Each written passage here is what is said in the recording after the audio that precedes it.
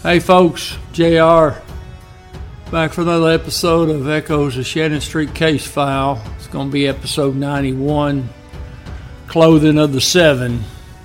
We're going to knock out these last two use of firearms forms just real quick. I'm going to blow through them, but of course, come back and look at them at your leisure.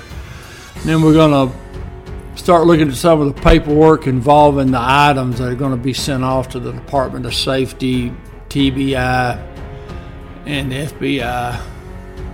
And that's going to do our episode for today. And then when we come back, we're going to follow that paperwork as it goes to these outside agencies for review. Alright, that's all I can think of for right now. If you hadn't already, though, you can hit that subscribe button. Put you in the drawing for a massive 4-slice toaster. Actually, I've got one. I don't have one to give away. I just said that as a cheap ploy to get subscribers. But anyways, if you don't have a 4-slice toaster, I recommend them highly. All right, let's go and get into this episode. All right, firearms use report. This is on Don Rutherford from the TAC unit. Basically saying the same information, providing the same information. Now, the thing that would be different on these is distance when engaging suspects. That may change a little bit. He's got first shot distance 12 to 15 feet. Last shot fired distance 6 to 7 feet. Now, he's claiming 40 to 45 rounds. So that would tell you right there that he had one of the M16s. Even if you didn't cheat and look up there and see that he had an M16. It was kind of I guess you'd call that towards the middle of the page. You can see weapon description in M16. Other than that, I don't know if there's anything. Now, he's saying when he fired his cover that he was using was west wall of the kitchen.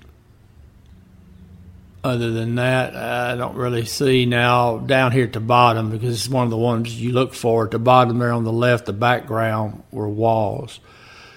Because if you were reviewing this shooting, that'd be one of the first things you'd go down and look at, because if you're trying to determine if Rutherford followed policy or not, you really don't care what kind of cover he took. What you're looking at is you want to see what his background was. All right, Lieutenant, you thought that would be easy to say. Lieutenant Pugh did this one. Lieutenant Pugh, I think he retired as, I want to say, a major. Anyways, his son and I went through the academy together in 90. Anyways, he did the review as a supervisor. And he's got all the blocks checked yes. So that's what you're looking for. Is he checking all the blocks? Yes. If you ever see a block and it says no, then there better be a really good explanation on there on why there's a no on this part of the form. And you see the shooting report, Lieutenant Pugh's part of it was done February 13th. Looks like he's got the date wrong. It says 82. Obviously, that should be 83. All right, this last firearms use report, that's going to be Robert Watson. You know, he was first man in the door. Really nice handwriting if he actually wrote this. You actually can read it. Now, and let me see here. He's protective cover, interior of the house, and gas. So he's talking about the gas providing concealment, because that's what gas would be, a concealment. When you hear of concealment or cover is something that might absorb some rounds and prevent them from hitting you. And concealment's just something like, say, the gas.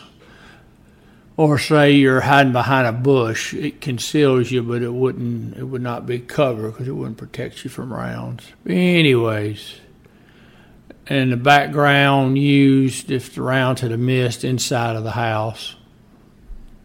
And he ain't wrong. It's broad, but he ain't wrong. Okay, Lieutenant Maxey. was the supervisor that reviewed Bob Watson's form. All the blocks are checked yes. That's the main thing.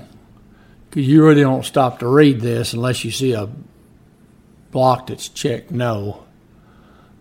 But as you can see, most of the time, this is what the form does actually look like. You don't see a lot of writing. If you see a lot of writing on some of those, if those lines are all filled up and there's a secondary page, well, you know you better start looking close, something went wrong. All right, inter-office memo. This is to Sergeant Holly, a security squad from D.W. Cooper, Criminal Intelligence Unit.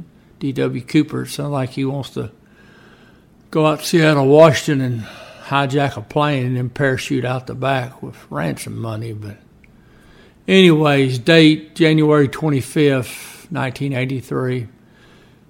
January 16, 1983, 9:30 a.m., the writer is instructed by Sergeant Holly to examine and photograph the clothing from the 7 suspects from 2239 Shannon. Writer examined and photographed these items in the drying room of the property and evidence section. But you've never heard that when you've watched one of these movies or TV shows, have you? When you've got bloody items, they have to dry out. In real life, evidence bags, a lot of times you're putting them in, they're made of paper. They're actually just paper sacks with bloody items. Why? Because if you put them inside those clear plastic baggies and seal them up, the clothing or whatever the item is not going to dry out. The blood will stay wet. We don't want that. Anyways, so next time you look at a movie and you see everything stuck in a stinking plastic bag, you know that they're wrong. All right, these items are listed. Property receipt, and there's the number.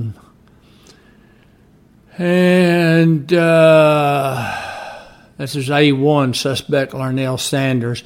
All it's going to go through is it's going to break down the clothing that each of the 7 suspects in the house had on them. And you can see 4 items for Larnell Sanders. Below that, the jeans had blood on both lower legs. The upper seam of the jeans' right leg was torn. Right sock was bloody. Sweater had what appeared to be a bullet hole in the right front chest area and what appeared to be 2 bullet holes under the right shoulder blade area. The jacket also had holes in these same areas. Both had blood in these areas. All right, the next property receipt, that's going to be Michael Coleman. You can see the items he had. Let me go to the bottom of the description, tell you about the items.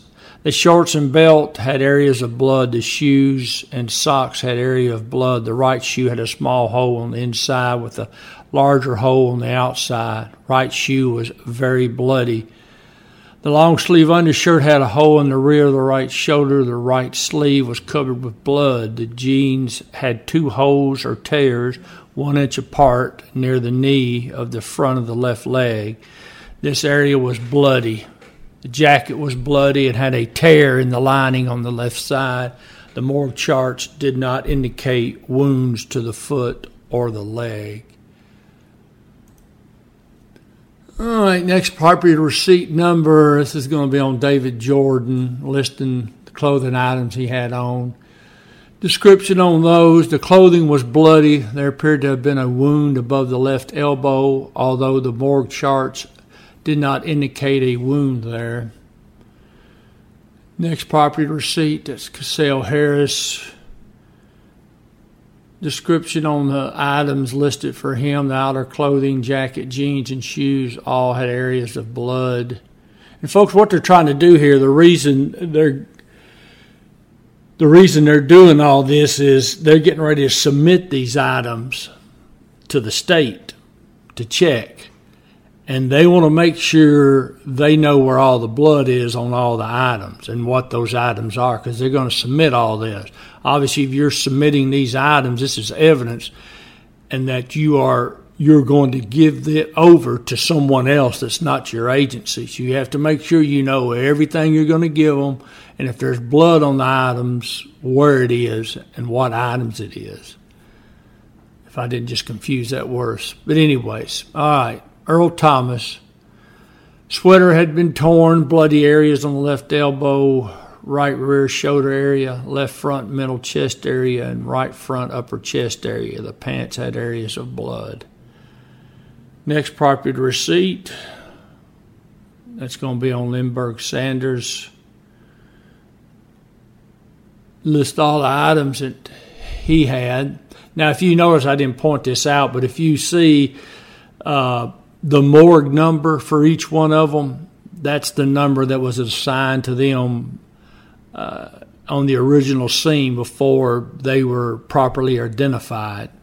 As you can see, for instance, Lindbergh Sanders' morgue number is Foxtrot 6, F6. You'll remember that when we went through that episode.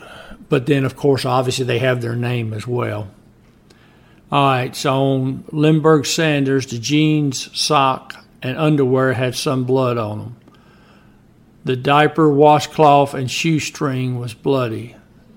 They had been found on the left arm, apparently used as a bandage. So Lindbergh actually he was using a diaper as part of a bandage for his arm and wrapped it up. The shirt had a hole in the left arm above the cuff and another in the cuff. This area was bloody. The right sleeve was bloody. All right, property receipt number on Andrew Houston. See the items that he was wearing. The jeans had areas of blood. The shirt and jacket had what appeared to be a bullet hole in the left rear, just above the waist. This area was very bloody. January 25th, 1983, the clothing of Thomas C. Smith, property receipt, lists all that. Photographed in the security squad area. Clothing is listed. You see what those items are. Seam of the left leg near the crotch of the jeans was torn. There was also a small tear in the upper right-hand leg. The shirt was torn near the seam on the right sleeve at the shoulder. And this, what you're seeing here, all these items, you know it. Every one of these items is probably going to be sent off to the state, because they're not going to go through and double check all this unless they were getting ready to let it leave their custody, because there's a chain of custody and you have to make sure you follow it. And if you had, say, the Justice Department investigators with the feds, or say the Shelby County, the Attorney General's office, if and when they review this, what I would do if I was one of their investigators and I'm trying to figure out if the police department's trying to pull a fast one, I'm going to look and see what items were recovered initially on the scene in the paperwork, and then I'm going to compare it to what they're sending off or what they did send off. You want to see if that list is the same. You want to see if there's anything they're not sending off, or is there an item that was recovered initially and it's no longer a part of their official file, because then you're going to start thinking there's something wrong if they've left something out. And you want to make sure the items come back. You're going to look at that too, see what got sent back to them, and then continue to look, because if something down the road comes up and all of a sudden there's an item that's missing after the state checked it or the feds checked it, well, then you know you've got an issue. All right, folks, that's going to do it for this episode. Next episode, we'll go over the other items that the police department's going to submit, or actually, next episode may actually be the actual submission of the items. There'll be one set of clothing and the other's weapons. They'll also do one about blood. And you'll also see a reference, probably in the next episode, about gunshot residue. So you've got 4 different things that these other agencies are going to check for. So anybody that wants to imply the police department is covering something up or they're not, it's obvious if they're sending this stuff off for an agency to check. And gunshot residue would be one I would want to look at when it came back. Because if you've got gunshot residue on any of these suspects, well, we've got statements that would indicate there was nobody within range where you would have gunshot residue, or let me say a significant amount. Anything that would indicate it was a close contact wound, less than 3 feet. Well, nobody's statement would indicate that, so then you would know you got a problem, that somebody's not being truthful. But between the ME's reports and then you send these items off to be tested, then you've done all you can do. And I'll give you a hint, it's all going to come back okay. There's not going to be any indications. Obviously, there's no indications anything went wrong or anything that is incorrect, or Shelby County would have indicted somebody. The federal government would have indicted somebody, and they didn't. But anyways, I hate to spoil the surprise. All right, folks, I do appreciate you. We will get back together here in a few days and continue on with this follow-up investigation. Till then, I'll see you down the road.